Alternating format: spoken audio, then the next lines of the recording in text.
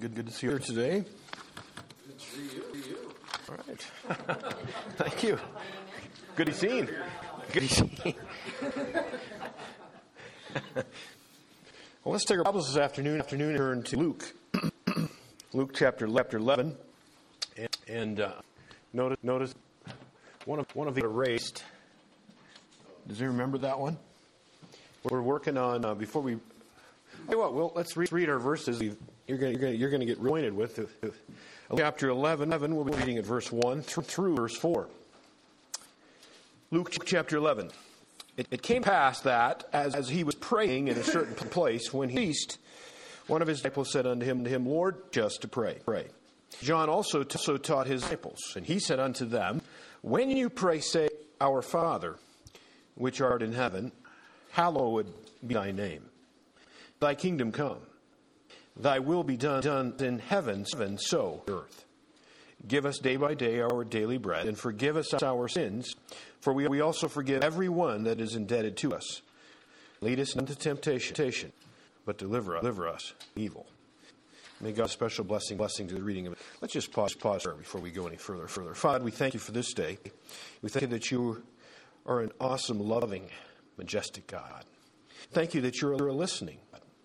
As we've listed up petitions today, individually, corporately. Father, we know that you're listening, that you care. You are molding our wills into yours.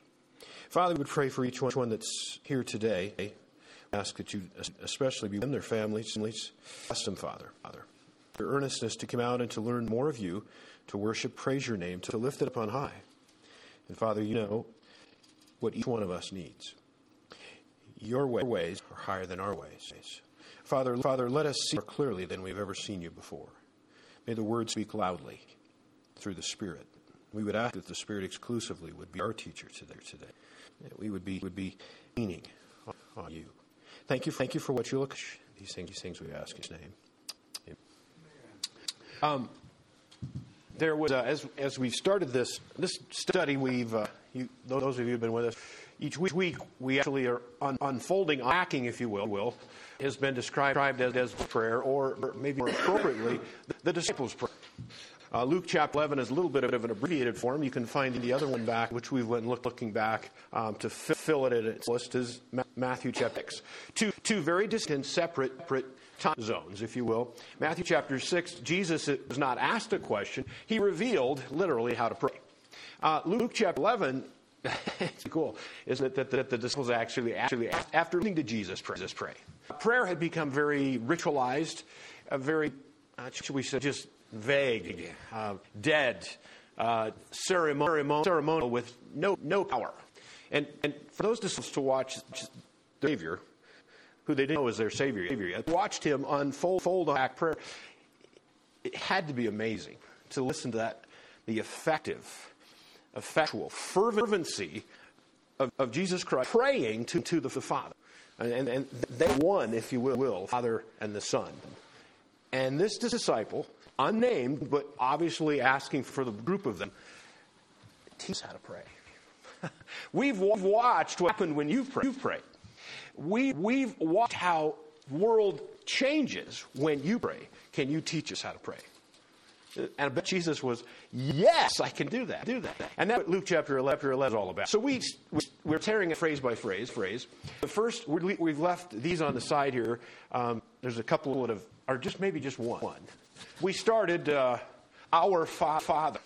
He is our source. Think of him as the Father, closest that you could ever being to your Father, even just be a beginning of a spiritual Father. That word, Abba, Father. Daddy, to know that that's who you're praying to. He is literally the source of every need. There's the cool thing about going to God is there isn't anything that He doesn't have, or if there isn't anything that you need that He doesn't have the ability to give.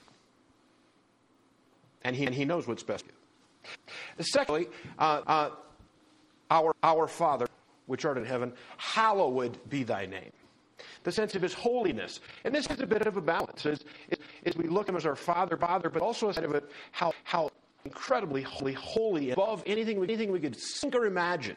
in the sense of his righteousness, his holiness. We diagnose that as sacred, so as source and sacred. Last week we looked at thy kingdom come, his sovereignty. He is fully and completely needing nothing to continue to be exactly who he is. Today we'll look at the fourth one. Our Father, which art in heaven, hallowed thy name. Thy kingdom come, thy will be done.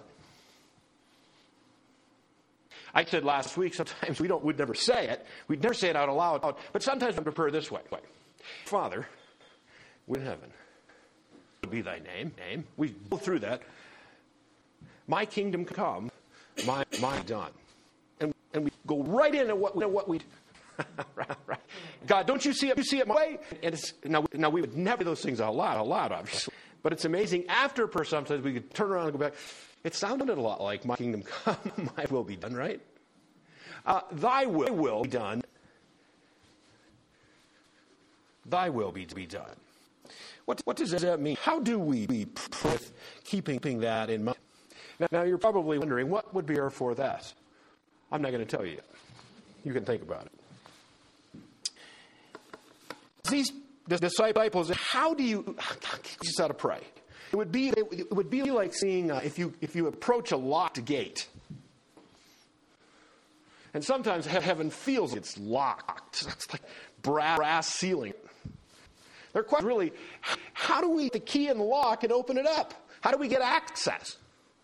Really, what their question was. How to pray to actually action, to effect, to get response, results. One of the things I think it's important as we talk about thy will be done, let's for a moment just go to John. Let's go to the book of John for a moment. John chapter 5, or there, John chapter 5, 30. How important it was Jesus to be looking at God's will.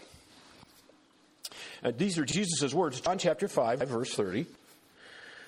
John chapter 5, verse 30. I have mine own self thing, as I judge, and my judgment is just, because I seek not my own will, but the will of the Father, which hath sent me. Turn back to John chapter 4, verse 30. John 4, 30. Now, they've actually been on a mission, if you will, in verse 8 of the same chapter. It says in verse 8, chapter, the disciples were gone away into the sea to buy meat. They were buying food. And come back now, he's been talking to a woman at the well. And quite a discussion. And in verse 27, it picks this up. And upon this, the end of the discussion, came his disciples and marveled that he was with the woman.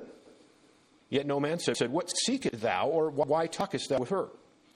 The woman then left her water pot, went her way into the city, and saith to the men, come and see a man which told all the things ever I did. Is this not the Christ? That was a big statement in Samaria, that this being the Messiah, the Christos. Verse 30, then they went out of the city and came to him. Now watch, verse 31. In the meanwhile, his disciples paid him, or asked him, saying, Master, eat. They food. They've now returned. If they went to go get something to eat, he's discussing with the Samaritan woman, the well.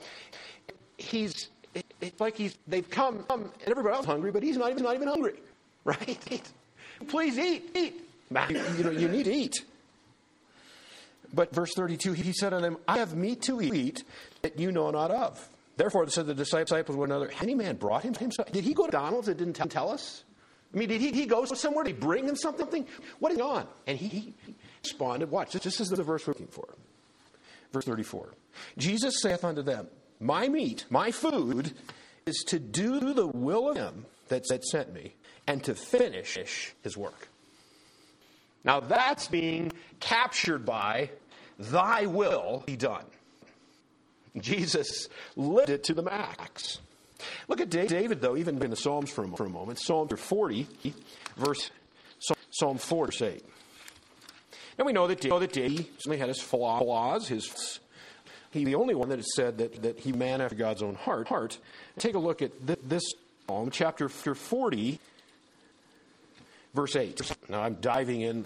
Lots of things going on in chapter 40, but I'm just diving in. It says here, I, David, delight to do thy will, O my God. Yea, thy law is within heart. There is a cool verse. You really can't do his will unless you know the word. Keep that in mind. There's no way you could possibly know God's will if you're in the word.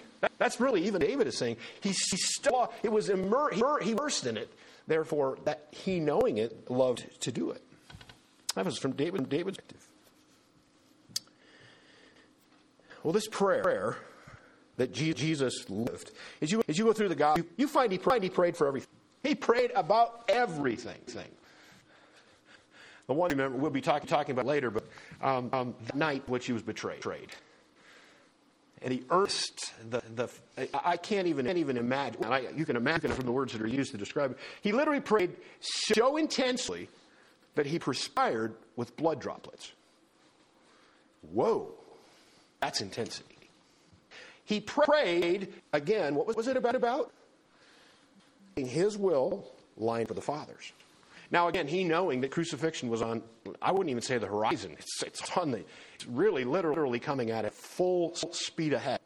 He knowing that, thinking of that, and he hated sin. He hated every part of it, and he knew that is why he was going to be on that cross. That it would separate him from his Father. Now think that he knew all that pain. The conclusion was, not my will, but be done. And we know how actually. Let's go to Hebrews chapter 5 for a moment, looking at what this accomplished. Sometimes there's many things through by the day that we have is that struggle, the thing that's heavy on our minds. The result of that may not be the way we would see it as being the best, but ultimately, when we place God's will as being first and foremost, then literally works out. Hebrews chapter verse 9. And being made perfect, he, Jesus, became the author of eternal salvation unto all them who obey him. Literally, because he let God's will be first, that could actually happen. That we would have. What if Jesus would have taken the route that we sometimes pray for? Lord, take me out of this situation. Make this situation gay. I want out of this. What if that would have how Jesus would have taken that? We wouldn't be here today being able to trust in the blood of Jesus Christ. It required crucifixion. It required a death, a penalty that we cannot pay, and only he, being made perfect, as it says in Hebrews, could have paid full entire price, and he didn't take the easy way out.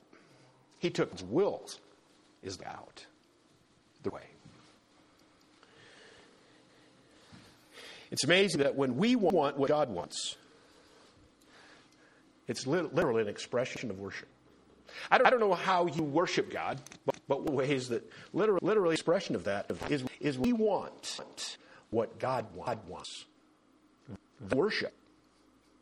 That is, it's a source of worship.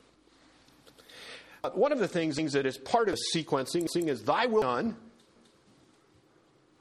on as is in heaven. And we kind of blow right up, but how many things of God's will doesn't get done in heaven? Everything in heaven is done to God's will. Everything. Now on earth, we'll have to make a little bit of a distinction here today. We're not talking about God's eternal purposes. He defined before the world began, before he did anything, that he would send mankind to Jesus Christ. That's what it tells us in Ephesians chapter 1. That could never be thwarted. Satan tried every possible way to push off the sin of God, Redeemer, coming of woman. It was described actually in Genesis 3, verse 15. He every possible way. He even tried to take Jesus out in the wilderness after he'd fasted 40 days and 40 nights. What would be a really good way to try to take the eye off the ball? To eat those rocks, make them bread, right? Whatever's the most immediate need we have. Isn't that sometimes how we're thwarted from doing God's will? The most immediate need we have in front of us. Throw God's will away to make it easier, more fruitful, or more profitable. Jesus never took any one of those avenues. And at the end, God's purpose, that is, his eternal purpose, was not thwarted in any way, shape, or form. Jesus died for a good reason. He died according to will so that we literally be saved. Now we're talking about Those things can't be changed. But we're talking about there are choices that we have to make that God would that we would do. And the Bible full of them, actually. One of them, we actually, 1 Thessalonians chapter 5, verse 18, that we are to give thanksgiving, to be in thanksgiving all the time. This is the will of God. Let's just look at one of those. You can do this week at work is finding verses that describe clearly what's God's will. 1 Thessalonians chapter 5, verse 18, we'll just take a look at one. And it's kind of interesting. The best way to line up to be thankful. Watch now. Have you find yourself sometimes not being very thankful? I'll go ahead and raise my hand. It's sometimes very easy. I'm focused on things, the problems, the challenges, all of that stuff. And it's hard sometimes to just say, hey, you know, I got a lot to be thankful for. I'm so thankful that God is in charge. I'm thankful that Jesus Christ died for my sins. I'm so thankful my future is fixed. I'm so thankful that I have eternal life because of what God set up to do through Jesus. Thanking Him for faith that literally it is mine. For by faith, for by grace are you saved. And that is not even ours. You see, I can on that. But look at this. Let's read verse 18, and I want to go back. 18, 1 Thessalonians chapter 5. In everything, thanks. For this is the will of God in Christ Jesus concerning you. Does anyone not?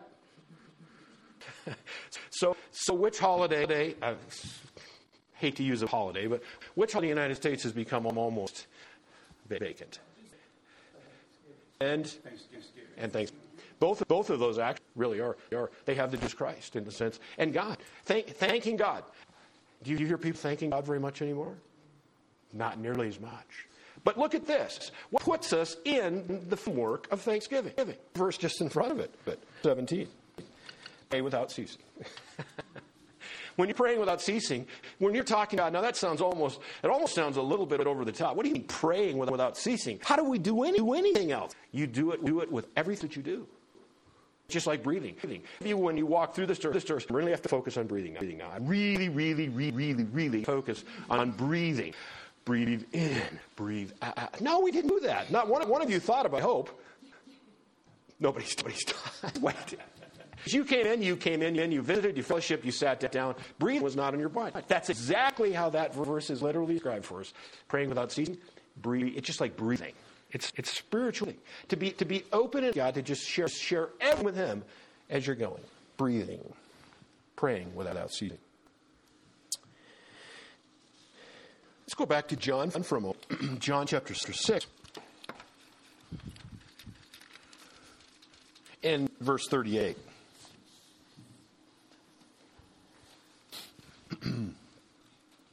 Again, Jesus' words.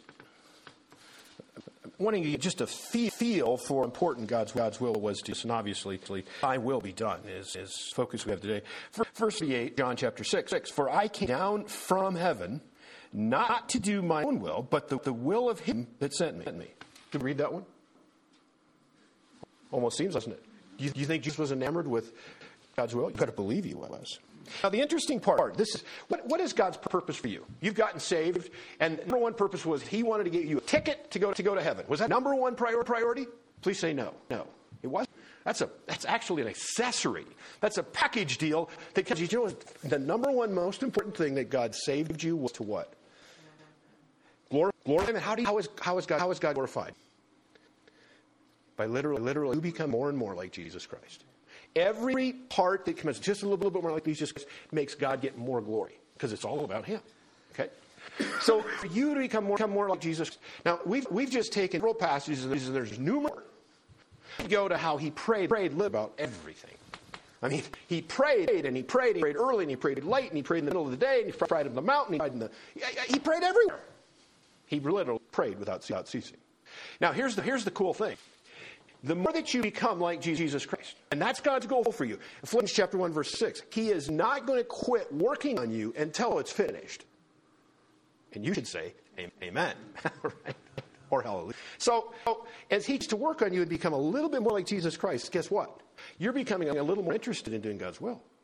You're being a little conformed to doing exactly what God would want you to do. The more you look like Jesus Christ, the more interested you are in having God's will in your life.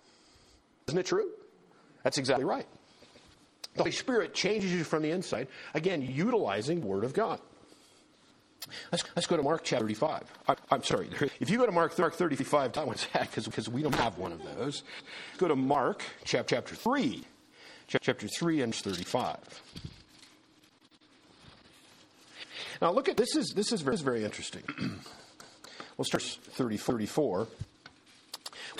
Jesus literally describes who is his family. Verse 34, chapter 3 of Mark. He looked around about on them which sat and said, Behold, mothers and my brethren, for whoso shall do the will of God, the same is my brother and my sister and my mother. That true? Absolutely. The family of God should be interested in doing only God's will.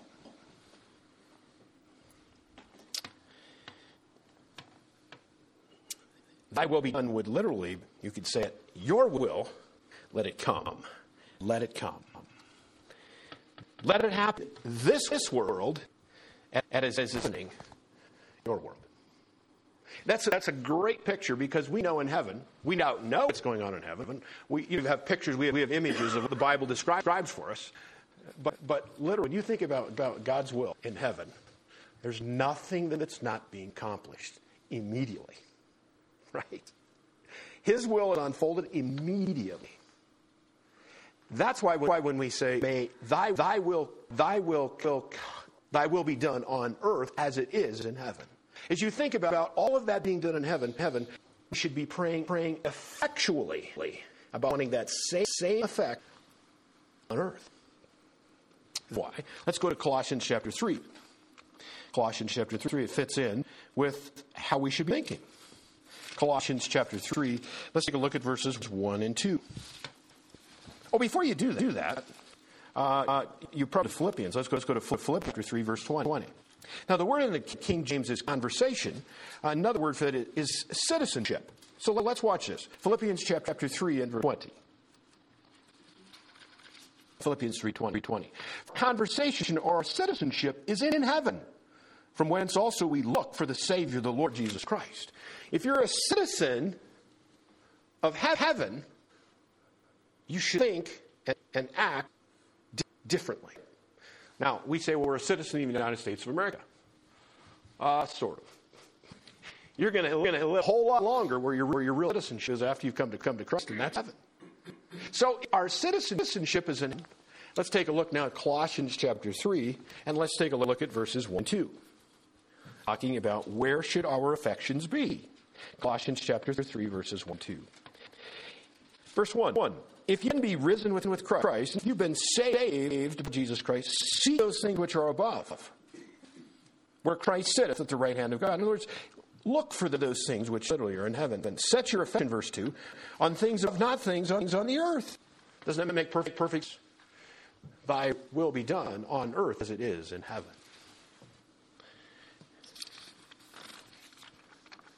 There are some ways that will respond to God's will. And these will seem a little bit maybe foreign, really. But even from the Christian community, one of them that really, you can still tie it. You can say you believe in prayer. You can be, should we say, you're in the practice. You get in the pattern. Well, before I go any further, one of them to God's will is a bitter resentment. In other words, nothing you can do about it. God's doing what He's going to do, and there's nothing I can do about it. I'm not happy about it. Okay? Have you met people? Fun to be around, right? Never have a good day. That's exactly right. That's exactly right. Even if they think they had a good day, because it was held in misery, right? In other words, in charge, and I don't like it, and there's nothing I can do about it. Right? It's actually quite with that. I think Satan, very interested in that sort of a thing, has not had a good day, nor will he have. There's no future. Think of that. Not very long. That's enough. Don't anymore. One I'd like to spend a little bit of time. In other words, they will see life as a chess game, and God is the one making the moves, and you're just basically an inanimate chess piece, and you just come and go, and it is what it is. There's nothing you can do about it. There's another way that Christians actually become engaged in this, maybe recognizing it without even maybe stating it. but what we could call passive resignation. In other words, okay, yeah, yes. I suppose we should pray, but God's will. He's gonna once. I mean, that's happens. We know he's in charge. We know he's sovereign. We know he's the deal. So, right? C'est la vie. Excuse me. C'est la vie. Yeah. Whatever. It is what it is, right? There's nothing we can do about it. Is that okay? Okay? No, that's not okay. That's not okay. In fact, it makes no sense whatsoever. Let's take a look at a passage of Scripture that we've talked about in kind of lighthearted. But I want to go to the passage itself, because there seems to be this sort of a passive resignation. God's going to do it. We're praying, but it really doesn't matter what we do. It really doesn't matter what we pray. It's going to happen. It works out, but we're going to go ahead and put our time in. Okay, let's watch this unfold. Let's go to chapter 12. Now, you know this passage, the deliverance of Peter. Now, he's been in jail before. This is a little different mix, though. I want to just build this scenario more. The times that he's been in jail before, it was almost like an instant release. And with others, he had friends. Okay, and there's a thing about having friends in a place like jail that makes it easier to be there. And it just does. But this time he's alone. In fact, we'll talk about that in a second. But the first two times he was in there, it was almost like instantaneous release. I mean, like boom, that night. Boom, it's open, gone. It would be pretty quick. It's like, whoa, that's all. I like how this is working. It's not like that. This time's not like that. Let's watch it build. Acts chapter 12, let's at verse 1. Now, about that time, Herod king stretched forth his hand to vex certain of the church. That's called persecution of Acts. And he James, the brother of John, with the sword. Oh, that's not great. Okay. And because he saw that it pleased the Jews, he proceeded further to take Peter also. Then were the days of unleavened bread, or Passover is coming. And when he had apprehended him, he put him in prison, delivered him to 4 quaternions of soldiers to keep him, intending after Easter or after Passover to bring him for the people. Okay, so he's got him, and it'll be probably about a week worth of time. So if Peter thought he was going to get out the first night, that didn't work that way. This one's the real deal. In fact, he knows why he stays there. No question about it. In fact, people know about this. You can tell exactly what Herod's plan is. He beheaded James, the brother of John, and he saw how it should please the Jews. So he said, "You know what? I'm going to grab Peter, and we're going to do this thing. We're going to let this past thing get out of the way, and then we'll bring him. We'll do the same thing in front of Jews, and I will be another instant hero. That's from Herod's perspective. So Peter, the church knows that 4 group soldiers, literally, you talk maximum security, this is, there's 4 shifts within a day, and there's 16 men that are assigned to this one man. There's 4 at a time. 2 of them are chained him at all times, and 2 of them are guarding. That's called maximum security, because you know why? Herod was very acquainted with the fact the previous 2 times that they tried to put this man in prison, he got out. And nobody figured it out. It's God. And you know what? The scene didn't have anything to do with him again. Right? It's pretty cool. Let's keep going. So Peter is in prison. He's got people chained to him. Verse 5. Peter therefore was kept in prison, but prayer was made without ceasing, urge unto God for him. Now sounds cool, doesn't it? It is awesome. They are praying without ceasing. This is fervent prayer. They are praying around the clock. Sounds fantastic. What do they think they're praying? What do you think they're praying? It would seem rather obvious. I mean, it doesn't tell us, but what would you think? Peter's in prison. They're praying. Let's get Peter out of prison, right? Let's save his life. God, would you save his life? We've already lost James. That was a huge blow to them. That was basically the first disciple that was killed. And now Peter's next. You can just see it. They're praying for his release. Let's keep going. When Herod would have brought him forth the same night.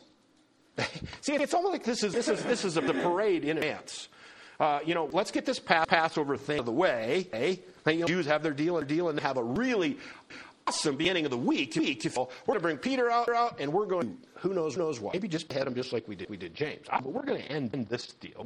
We're going to make this church thing go away, which was going to be the next day. Now it's obvious because it says when Herod would have brought him forth the same night, Peter was sleeping between the two soldiers. Do you think Peter's feeling okay? He's not released, is he? He's literally sleeping between these two guys that are chained to him, right? I got to love that. Now, Peter knows what's going to happen tomorrow, right? He's probably going to see Jesus quicker than he thought, right? Let's keep going. Bound with two chains, they weren't taking any chances. They got a chain on each one. And the keeper before the door kept the prison. So we have this incredibly maximum secure position. Verse 7. And behold. Behold is a cool word. It's like, everything changes right now. The angel of the Lord came upon him and shined in the prison. And he smote Peter and to wake him up. Hey, Peter. Right? Sound asleep. Raised him up, saying, "Arise up quickly." And his chains fell off from his hands. The angel said unto him, "Gird thyself, and put your belt on, and bind on your sandals. Put your shoes on, and put your belt on." And so he did. He saith unto him, "Cast thy coat about thee, and put your coat on, and follow me." And he went out and followed him, and wist not that it was true, which was by an angel. He thought it was a vision. In other words, he's dreaming this. Because this stuff happened before in a different. I mean, it's easy. I mean, another angel. This is so cool, but it couldn't be true. Have you ever? Sometimes, yeah, you know what I'm talking about.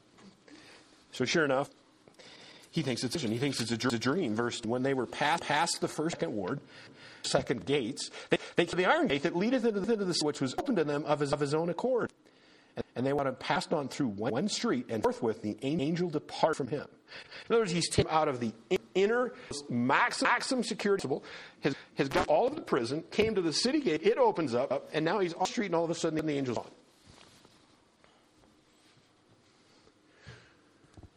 Now, who came to get Peter? The angel. Okay? Who got the angel? Prayer. Prayer got the angel to go get Peter. That's what happens. Because they were praying. We're expecting anything that. This would be passive resignation. I'm going to put in my prayer, but I know he's a goner. Right? Let's keep reading. Peter was come to himself, and like, hey, this is not him. He said, I know of a sure. The Lord hath sent his angel, hath delivered me out of the hand of Herod, and from all the expectations of the people of the Jews. And when he had considered the thing, he's thinking, well, what do I do next? He came to the house of Mary, the mother of John. That's John, whose surname Mark. That's the guy that wrote the book of Mark, where many were gathered together praying. Now, it is thought that that's probably the place that the Last Supper took place. The same home. This was the place that prayer was happening, kind of where the church was being held in this persecuted time. Okay, so and Peter would have known that. He would have known exactly where it was. He woke up from not being asleep, even though he was, and he says, "Whoa, I'm going to go." Okay, he's going to go to the place that he knows that the church, if you will, those close to him would be gathered. And Peter knocked at the door, verse 13 of the gate. A damsel, young girl, came to heart named Rhoda. He knew Peter's voice. Interesting. She knew him by sight only by his voice. She opened not the gate, gladness. She was so excited and ran in and told how Peter stood before the gate. Now this is important. What were they doing at that very set for Peter's? Don't you love it? This is almost comical. And they said unto her, "You're crazy." But she constantly affirmed there's even so. Then said they, "It must be his angel." How hard would that to believe? Obviously believe in guardians. But wouldn't it be easier for Peter to show up since that was your release than a ladder of his guardian angel knock door? And why would he not? He could just step in, wouldn't he? Did you see? They couldn't believe what they were praying for. But Peter continued knocking. If he thought he was ever going to get in. And when they had opened the door and saw, they were astonished. That word, what I want to. They were astonished. They could not believe what they saw. And yet they'd been praying for a week. They had been praying unceasing for a week. They couldn't believe what had just happened. That, friends, is literally a passive resignation. We're going to put our time in. We really don't know if it works. We know God does whatever he's going to do. It's all sort of, it just happens. It is not what prayer is about. Theirs brought the angel that brought Peter, that brought him to them. That's the actual prayer. That's the prayer that Jesus talked about. Just turn back. How would we say that? That would be praying with zero expectation of it happening. I think there's a lot of Christians that are really that way. I'm just going to pray. And if I don't expect anything, then I really don't feel disappointed if it doesn't happen. Because God's going to do whatever he wants to do. Is that what Jesus taught? Why would Jesus, if you haven't prayed then? Why wouldn't you just see what makes no sense? One more quickly, there's one way, and that's a theological reservation, and that is if you're a hyper-Calvinist and you believe that everything's been fixed in advance, every single possible choice been made before, really prayer there's no place. It doesn't fit. I don't know how it fits, which means that your theology is wrong, because prayer is very, very, very visual in Jesus. And all of the scriptures about pray. In fact, let's go to Luke chapter 18 for a second. Luke chapter 18, and let's this. Jesus, he's going talking about a parable. We're looking at that in just a moment. He spake a parable. This is Luke chapter 18, verse 1. He spake a parable unto them to this end, that men ought always pray and faint. It is about that simple, isn't it? We're not praying, you're fainting. My Bible says never give up. Excuse me? My Bible says pray and never give up. Exactly. I like that. Pray and never give up. And act like it. Because that room full of people unceasingly praying for Peter's release, you can't tell me they believed it was going to happen. Because everything shows that it didn't. Well, we're so awesome. I mean, how many times say, I'm so amazing. I know. Why should we be? Yeah. Exactly. We're blessed. And you know, really, we're so blessed to be able to have access to him. And that's what this little parable is about. We're going to take a few minutes. We're going to just dissect this for a moment. Jesus he's actually arguing from the worst to the best. Okay? Sets up some players within the parable. And he's trying to make sure that these his followers will absolutely pray every single moment of their lives. Literally just immerse themselves in the access they for God. So let's watch this whole. Luke 18. We'll start in verse 1. And he spake a parable unto them to this end, that men ought always to pray and not faint, saying, verse 2, there was in a city a judge, which feared not God, neither regard. Now that's about the worst kind of judge I could possibly imagine, right? Think about it. He doesn't fear God. There's no interest with God. God wants or need. He's not interested in anything about God. Okay? He doesn't even believe there is one. So he should really be a judge right now. Because what happens when someone says there is? He is described in the Bible as a fool. Okay. The other thing that's even worse. No, it couldn't be worse. But it's just about on the same thing. Is he really didn't care about man. He cared about his fellow man. So you got a guy that cares anything about God. He doesn't care about fellow man. How would you? You're right. This is as bad as it gets. He's only out for apparently himself. Now is that a new thought? Oh, it's pretty rampant, isn't it? Our world is built that way right now. Dictators. Yeah, dictators. Little ones and big ones, right? And right now in the United States, there's a lot of them. Here we go, verse 3. And the widow in that city. Now stop. What does a widow have? What do you know about a widow in this? Nothing. Very, very difficult. Very, very difficult. In fact, if you were a judge, they would have, wherever they were practicing, but they were doing their in their jurisdiction, tent. Okay, and inside this tent would have been the judge and then his assistants, and then you had to have what should we say? I shouldn't say a form, but you had to have the right. You know, anybody could come around. I mean, it's nothing like that. But to have your case heard, you would have had to have been accepted by the judge or one of those assistants. You would have had to make a plea that was accepted. Okay, now that's where we didn't have anyone case. There was no way, or it happened often that those assistants bribed. If you pay enough money, you could get on docket. You could get before the judge paid the assistant the right amount of money. What do you know about a widow? Not a chance. Not a chance of that happening. So right out of the box, you know that this widow is at a horrible disadvantage to even her, let alone to get a response. Let's keep going. There was a widow, and she came unto him saying, "Avenge me of mine adversary." So obviously she's in trouble. There's someone that's trying to take advantage of her in some way. And he would not for a while. He didn't have any time for her. But afterwards he said himself, "Though I fear not God, nor regard man, yet because this widow troubleth me." She is just so, what's the right word? She never gave up. She was there. You can just see it, can't you? Oh, it's her again. Probably was talking outside of the tent. "Oh, Judge, I certainly would." And that voice would start, right? And all of the time. She literally wore him. Yeah, the squeaky wheel, yeah. And that's the one that gets the grease. We talk about that. This kind of same sort of, in fact, this may be the parable that its beginnings, shall we say. Squeaky wheel. "Yet because this widow troubleth me, I will avenge her, lest by her continually coming she weary me." Now, did he do it for the right reasons? Of course not. Of course not. Now, why would Jesus use that up for continuing to pray all the time? Is he lightening God to be like this judge of which you have to whine at him? You have to squeak? No. He's got to set up in contrast. He's literally from the least to the greatest.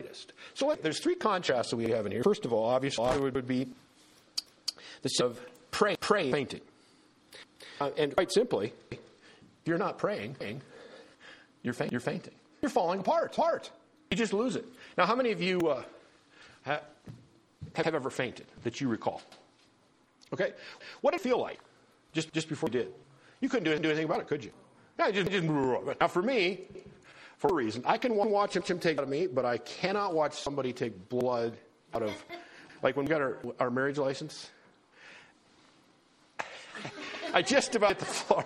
Now, not a problem with me. They took it out of Lisa. That was not good. And in fact, the nurse says, "Are you okay?" "I'll be fine." But I wasn't fine. And that's the point. You know what? When you're fainting, there really isn't anything you can do about it. And literally, that's the difference. You're either praying, touch with God, you're ceasing, you're committing, you're seeing access, you're turning the key lock so that you have everything that you need from Savior, from God's perspective, or you're literally fainting. It's one or the other. There's no in between. Isn't it true? When we're not praying, what are we doing? We're making that problem a lot bigger and become a lot, whatever you want to do, but you're fainting. You're fainting. That's the first contrast. It seems incredibly clear. The second one is the fact of the widow versus what I'm going to call the elect.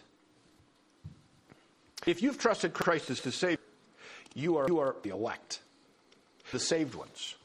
Now, let's talk about this. What we talked about for a moment, the fact of what the widow didn't have. And what was that? She didn't have any rights. She didn't have any support. She didn't have any advocate. She had no one looking out for her, totally on her own. Now, let's come back with you, Christ. Oh, my goodness. Go to Ephesians chapter 2, verse 18. Ephesians chapter 2, verse 18. Ephesians 2:18.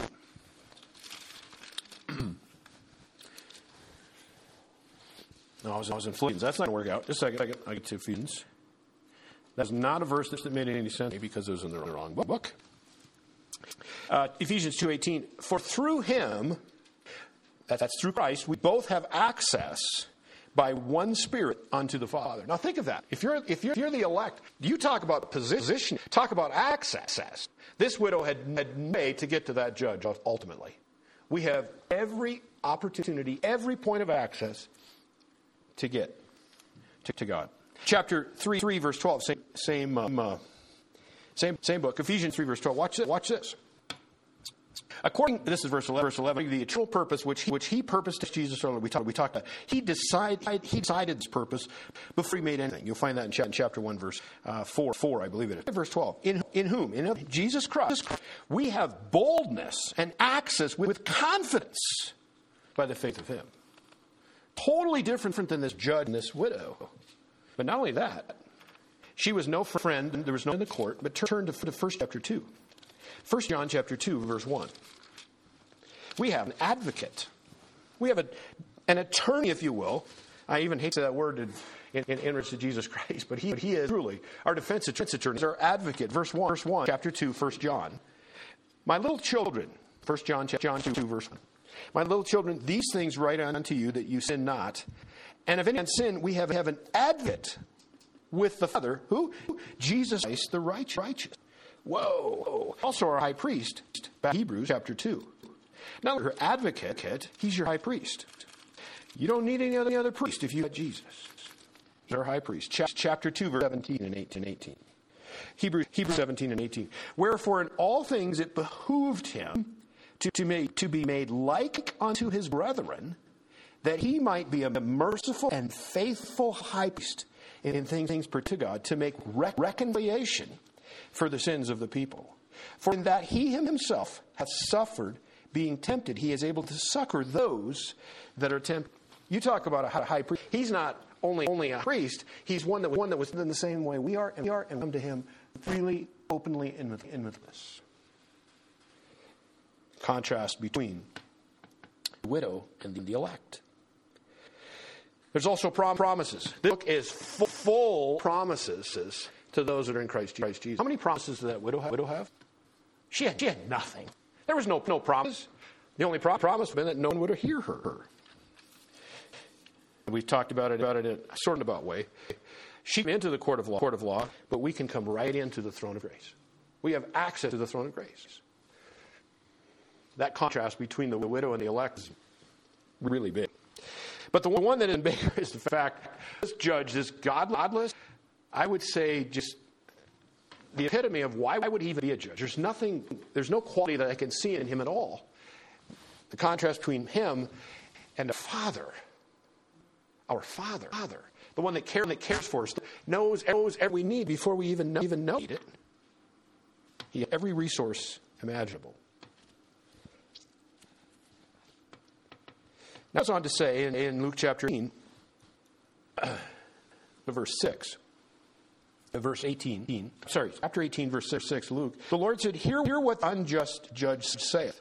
And shall not God avenge his own elect, which cry day and night unto him, though he bear long them? I tell you, avenge them speedily.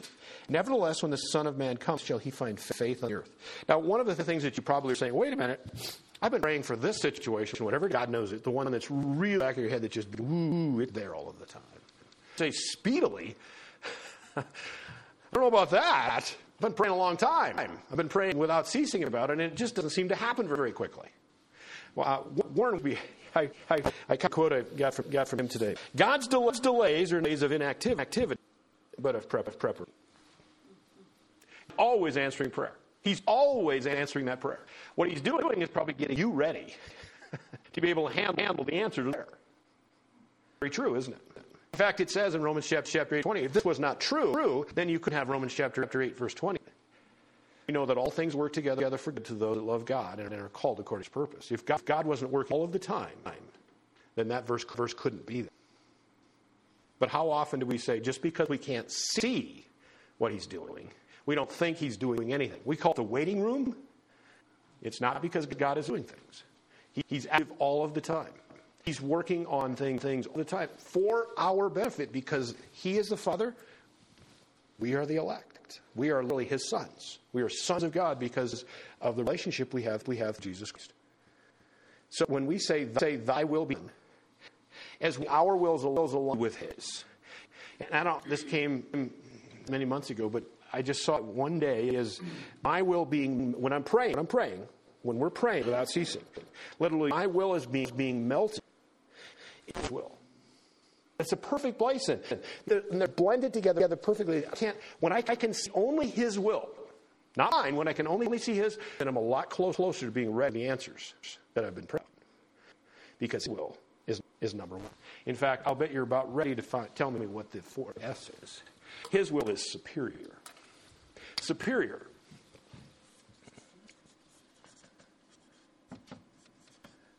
Thy will on earth as it is in heaven. Let's go to Matthew chapter 26. Let's go Savior in action. We've made allusion to it already, but I want to see what he does, but also what he says about those that are not engaged on that same time, his disciples. Matthew chapter 26, and let's go. We're going to start in verse 31. It's kind of backing up further than I originally had thought about, but this will work. Matthew chapter 26, verse 31. And saith Jesus unto them, all you shall be offended because of me this night. Now they finished the Last Supper, what we call the Last Supper, the time of communion, the last time they're together as a group. They didn't know that. Jesus did. And he speaks now. For it is written, I will smite the shepherd, and the sheep of the flock shall be scattered abroad. But after I am risen again, I will go before you into Galilee. Peter answered and said to him, all men should be offended because yet I will never be offended. I love enthusiasm. His follower was right. And we're going to find out why in just a second. He had a great attitude going in. And Jesus said unto him, verse 3, verily or truly I say, that this night thou shalt deny 3 times or thrice. Peter said unto him, though I should die with thee, yet I will not deny thee. Likewise also said all the disciples. They're all together there. They're standing with you to the very end. Verse 36. And cometh Jesus with them, and upon Gethsemane saith unto the disciples, sit you here while I go pray yonder.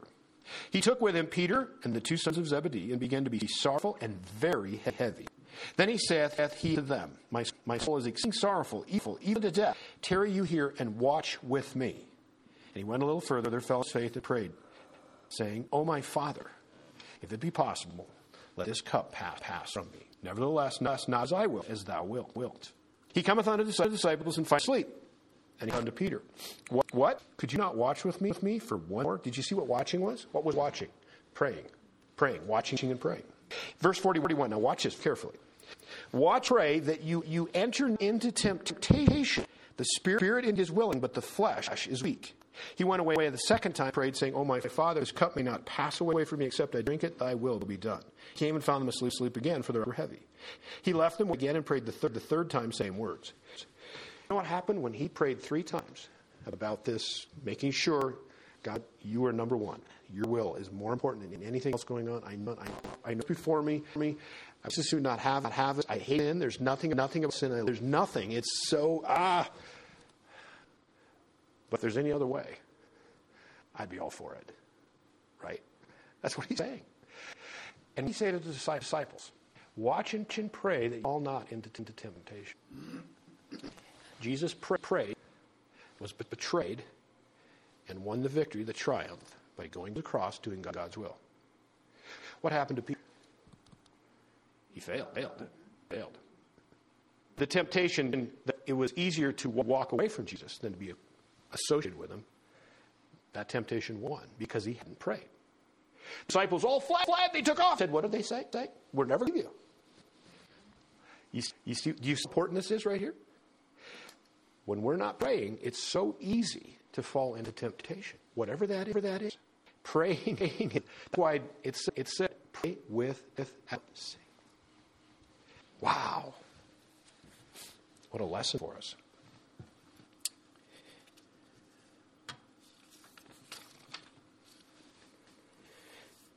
There's a verse in James that says, the full fervent prayer of a righteous availeth much. They use Elijah as an example. I think of that, he prayed and he says it wasn't going to rain for, 3 years? 3.5 years? I don't remember now. It was a long time. That's a prayer, isn't it? I wonder how many believe that. I know he did. No question about it. In fact, then at the end, right, when it's going to start raining again, remember that? He told what's his name? He better get back. It's going to get too muddy. I won't even be able to get back to your palace. So you better take off now, right? So he goes up and he has his servant, and he prays, and you could feel the fervency of Elijah. You can feel all in the script. This guy right? He is prophets of Baal. They didn't have a chance. One guy against 900, not a chance. He wins every time, right? That's who Elijah is. And he prays, and he says that the Lord would bring rain to the land. Prays, sends his servant out. What do you see? Absolutely nothing. Which has been the same for about 3.5 years, right? And who's not believing right now? Maybe. I don't know. It's not stated, but his servant probably is not a big believer. Maybe. Wow. I mean, he's got hopes. That's good. Okay. Second, so he comes back, report back. I don't see nothing. Second time, praise. What do you see? Nothing. Hits his knees in. Praise. I'm going to the number 7 is what's going to happen. Number 7, the servant is, why am I doing this, right? And he said, on the sun, he says, there's a cloud just size, what was like a fist? What was the term that was used? Very small. He says, let's go, because it's going to start raining really big. Okay. Now, there's a man that believed what he was saying. Make no mistake about that. That's not passive. That's getting into your... Now, did you see that also? How long do you think Elijah would pray? As long as it took. Until it rained. Because God had said it was going to rain. And he said, well, I just pray more. I need to pray hard to whatever. Okay? Now, the other thing I was thinking about, I won't take you to the verse. It's in John chapter 21. But, we talked about Peter. Remember, he was asleep between his two chained souls to him. And how could he be that comfortable? He knew tomorrow what it was going to be. And granted, he knew where the future was. It was Christ. But the thing that what Jesus told, we'll look first. Let's go to John chapter 21. There was something that Jesus had told him that he was hanging on to. John chapter 21. I'll see if I can find the verse quickly. John chapter 21. And this is after Jesus literally asking Peter to feed his... How much do you love me? This was this whole thing to bring Peter into the fold, if you will. And verse 18, let's see, where do I want... Verse 17, we'll start there. John chapter 21, verse 17. He, Jesus, saith unto him the third time, Simon, son of Jonas, thou me? He was grieved, because he said unto the third time, lovest thou me? And he said unto the Lord, thou knowest all things. Thou knowest that I love thee. That was a pretty good answer. Jesus saith unto him, feed sheep. Verily, verily, truly, I say unto you, when wast young. Now, remember that Jesus said to Peter? I just read it way back. What did he say? He says early, by the time the cock crows, you will have denied me 3 times. Here's another one. He says, verily, verily, or truly, truly. Did you think Peter remembered what he said the first time he said truly? Truly? I think... Here we go, verse 18. Truly, truly, I say unto thee, when thou wast young, thou girdest thyself and walkest whither thou wouldest. But when thou shalt be old, thou shalt stretch forth thy hands, and another shall gird thee and carry thee, thou wouldest not. He said actually a future of his what would turn out to be a crucifixion. But did you see the word? You will be old. Peter was not old. He was chained between two guards. Peter sees himself totally in the hands of God. Totally. Do we ourselves that way?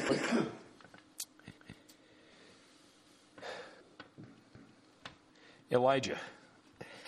A man that believed what he prayed.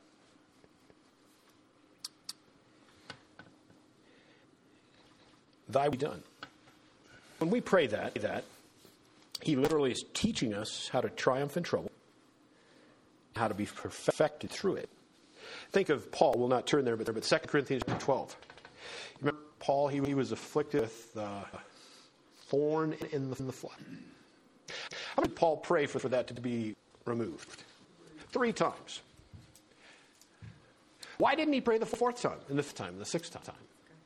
God answered him. That's right. He got the message. In fact, he told him, the reason you're going to keep that thorn in the flesh is it so you don't exalt yourself. Important for me as God, no, that would be the most horrible thing for you. This pain, the whatever, is going to keep you from that. Therefore, I know it's best for you I'm asking you for my will to be will. And Peter said, I'm going to pray about it again. That's your will. See, sometimes we pray about things that we don't need to be praying about. There's things in God's word that we already know it's his will, right? We waste time praying about things we know aren't really up in the air. That's what I like about Paul. Now do you think it hurt him less a year from then or years or whatever it was? No, it's not. But he was knowing that God was doing the best for him to keep him in the closest position to God and his will he possibly could. That's being very comfortable with God's will. What we need to be is comfortable with God's will. Now, I'm not going to say his will comfortable, but when we're comfortable with his will, then anything can come, and we're okay. We're okay. Because we will try in that trouble. Think of 3 others. They had a handle on this. They were ready for anything and open to anything. We're in Daniel chapter 3. They had those cool names. Shadrach, Meshach, and Abednego. Remember the little kids, They said, see, Shadrach, Meshach, and to bed we go. But they knew the story, right? They knew the story. Let's go there for a moment because some of the things sometimes overpower our sense of tenacity, maybe our stick-to-itness, and maybe the power that is on the other side. Where am I going? Oh, yeah, Daniel. That's where I go. We're going to go to Daniel. Chapter 3. Let's Daniel chapter 3 for a moment. We're about to wind down here. Daniel chapter 3. And you know the furnace story. They were supposed to bow down, or they've thrown into this furnace. We're going to get right into it. And he is major ticked off. Daniel chapter 3, verse 13. Then Nebuchadnezzar, and he was the most powerful man in the world. This would be somebody that maybe you could say, could we work it out? In fact, he even Nebuchadnezzar in his rage and fury commanded to bring Shadrach, Meshach, and Abednego. And they brought these men before the king. Nebuchadnezzar spake and said unto them, is it true, O Shadrach, Meshach, and Abednego, do not you serve my God or worship the golden image which it up? Now, if you believe that at what time you hear the sound of cornet, flute, harp, sackbut, psaltery, and dulcimer, all kinds of music, you fall down and worship the image which I have made, well, okay, it's cool. You can get out of this. This is your choice. Remember, guys, I'm telling you that.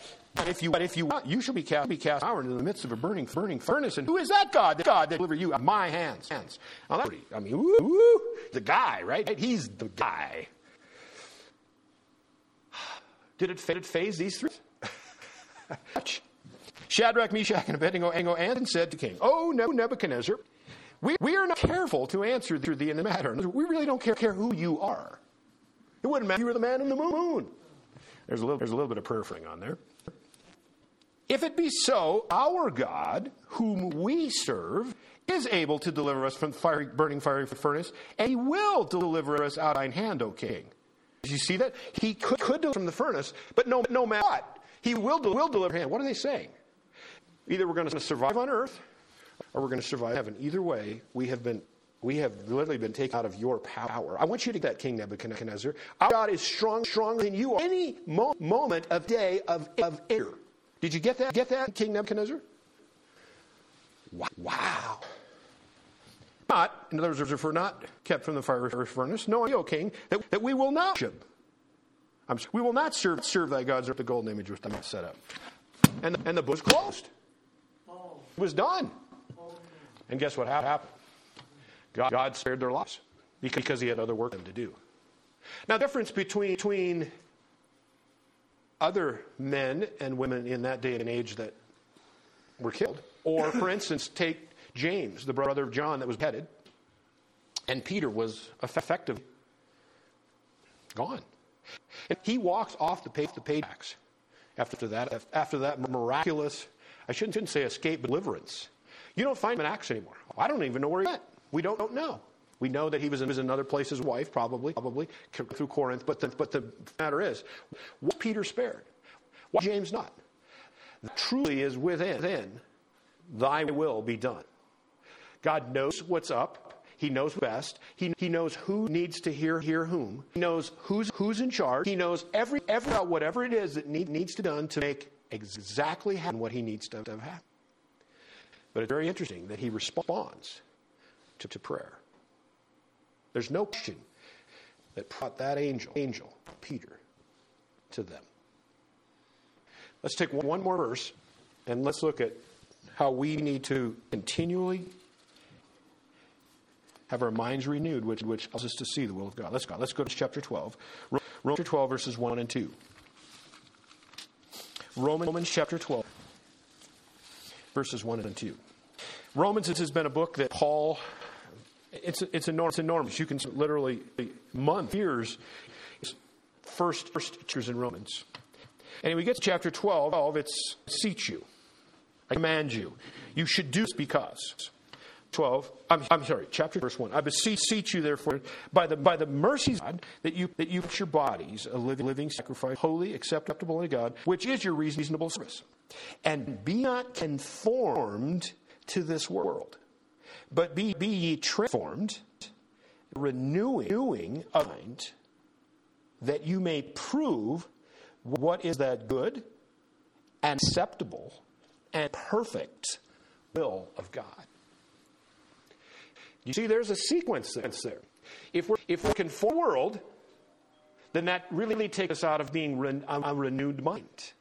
When we do not have a renewed mind, we cannot even possibly understand what the perfect, good, acceptable will is of God. That's very careful. And how easy is it to be conformed to the world? Oh my goodness, it's so easy. It's amazing how the world is just pushing on, right? It's just pushing us. And the more formed to this world, the less likely we are to understand or even know or even be able to what's the right word? To discern God's will is. But when we are, how does the renewing of your mind take place? How does it happen? God's word with the Holy Spirit working in you to take that and literally changes your mind so that you can see what will is and then aligns you up with it as you pray. You see how this fits? And I'm going to be the first to say it is so easy to be conformed to this world. So easy for it to take control of us just a little bit at a time.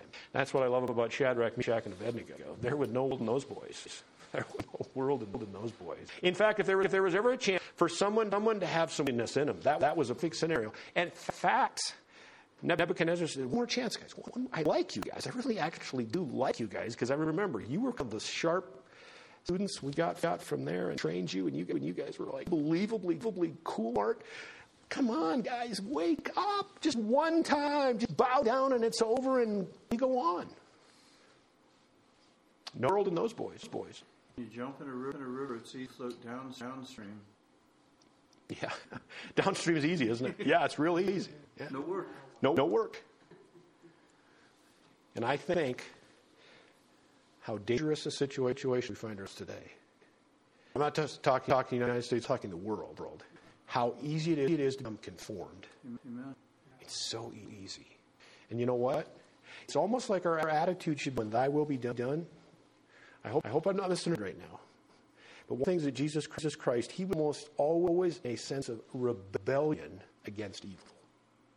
We need to have that same attitude as we're praying for thy will be done on earth as it is in heaven. We are in a war. And we need to reject evil at every phase. We need to love the things God loves and hate things God hates. Amen. That's how we never will be formed to this world. Because the renewing mind makes sure we're lined up with God. Let's pray. Father God, thank you for the day. Thank you for your will. Thank you for you showing us. Thanking you for caring about us to know what will is. Thank you for the word of God which is lasted. It will last forever. It will never come to an end. Here we are, being able to use see more clearly what you want us to do. And thinking of that disciple, now unnamed, but what a perfect question to ask. Could you teach us to pray? Those words are for us as well. Often read the Lord's Prayer. Sometimes we say it, sometimes we sing it. Nothing wrong with that at all, Father. You gave us a framework, a skeleton, to hang on to things that you want to make sure. Part of our prayers include seeing our Father as a source. Hallowed be thy name, a sacredness, holiness, Father, that all of you are. Thy name come the sovereignty of your kingdom. And today I've looked at the superiority of thy will. Father, may you help us. You know we're weak. You know us better than we know ourselves. But the Spirit is actively the Word of God to renew us, to renew our minds so that we see more clearly your perfect and acceptable will of God. Father, we just lean on you. We're thankful for all you have accomplished, particularly the death, burial, and resurrection of Jesus Christ. It allows us to be here in a victorious manner. There is nothing, literally nothing, that can separate us from the love of yourself, Father, if we've trusted Christ, Savior. What a thought. What a thought. Father, teach us. Help us to be what you want us to be in our journey of life. Father, we may not have fully your will at any given time. That's why we can continue to pray without ceasing. But we ask that you would unfold just enough of your will for us to act upon what we know to be true. And you will. For all things work together for good to those that love God and are called according to his purpose. That verse is true. It rings loud and clear. Father, we give you everything that we have. Thank you for what you've done for us. In Christ's name, amen. More verse that I just had said, and I was literally going to close. I'll read it to you. You might write down Psalm chapter 37 and verse 4. Psalm 37, 4. Delight thyself also in the Lord, and he shall give thee the desires of thy heart. That's literally getting His will in your life, and the desire then will unfold. That's God's will in our lives. Again, written by David.